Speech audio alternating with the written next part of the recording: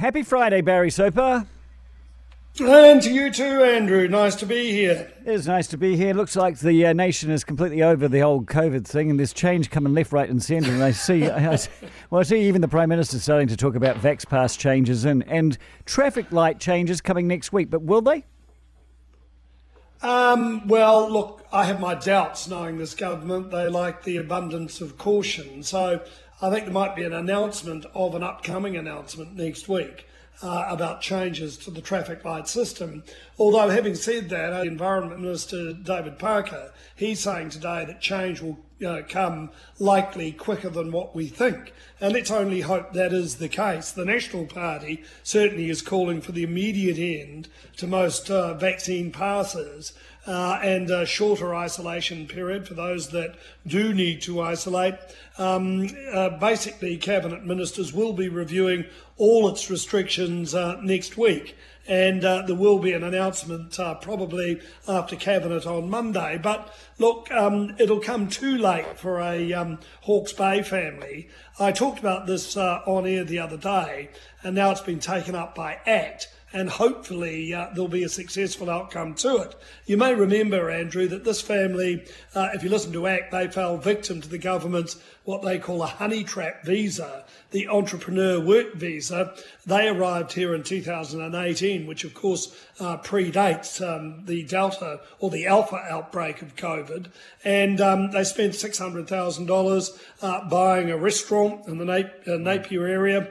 And they, in fact, now looks as though, because of an intransigent immigration system, they look as though they've got to pack up their bags now with their two children and go back to France. Now, the case was taken up by the local Napier MP, Stuart Nash.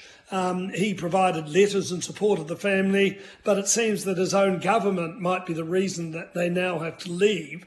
He raised it with the Associate Immigration Minister, Phil Twyford, and his office. They're not commenting publicly on it. Basically, what ACT is now calling for is for the system and these rules, this visa, to be overhauled immediately and this family be allowed to stay. And I would say, look, they have done everything right. They put up a business plan before they knew what was going to happen in 2019. Yep. Clearly, the restaurant didn't do as well as what they had anticipated, and because it didn't do as well as what they said in the business plan, Immigration New Zealand says, no, there are no exceptions, they've got to go. Well, one of the great crimes of this whole period of time is how immigration has just, ground to a halt.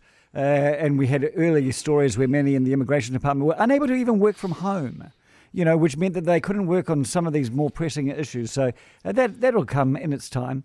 By the way, my Vax Pass expires on the 18th of May, and I went to the physiotherapist today, and they said, right at the end, oh, yeah, where's your Vax Pass? And I said, well, it expires on the 18th of May, and my physio said, well, mine expires next month. I mean, what's the point? And I said, I know.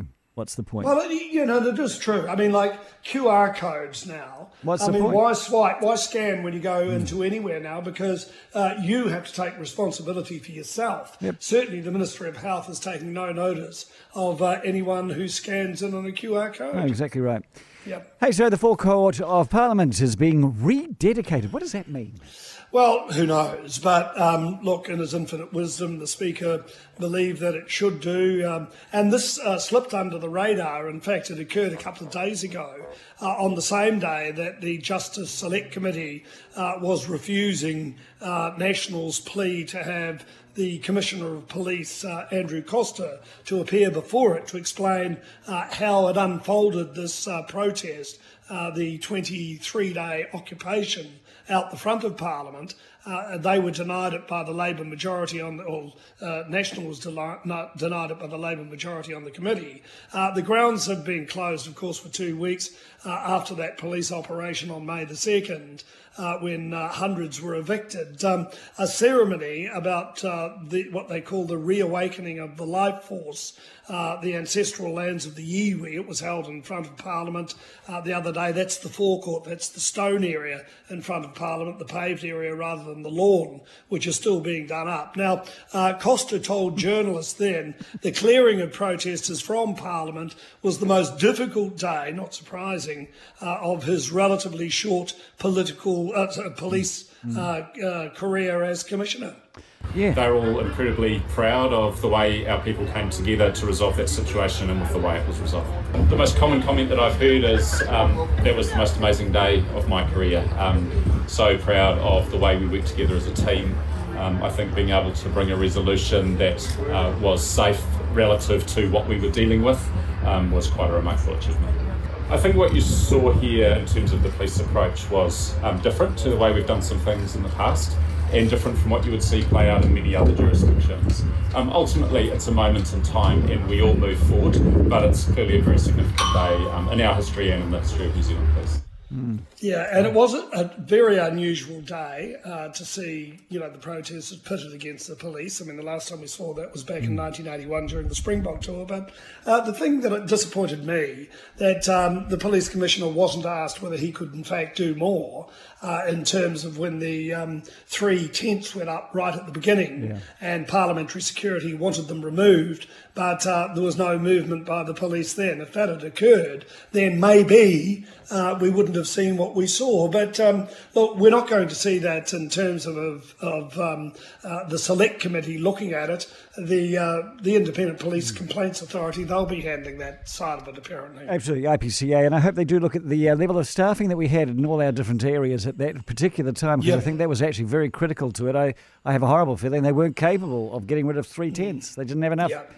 Didn't have enough foot on the ground. Hey, so Barry, have yourself a great weekend. Though we all know new parents don't have weekends. and every day moulds into the other, Andrew, actually. Yeah, exactly. And people would like to know, how is Iggy?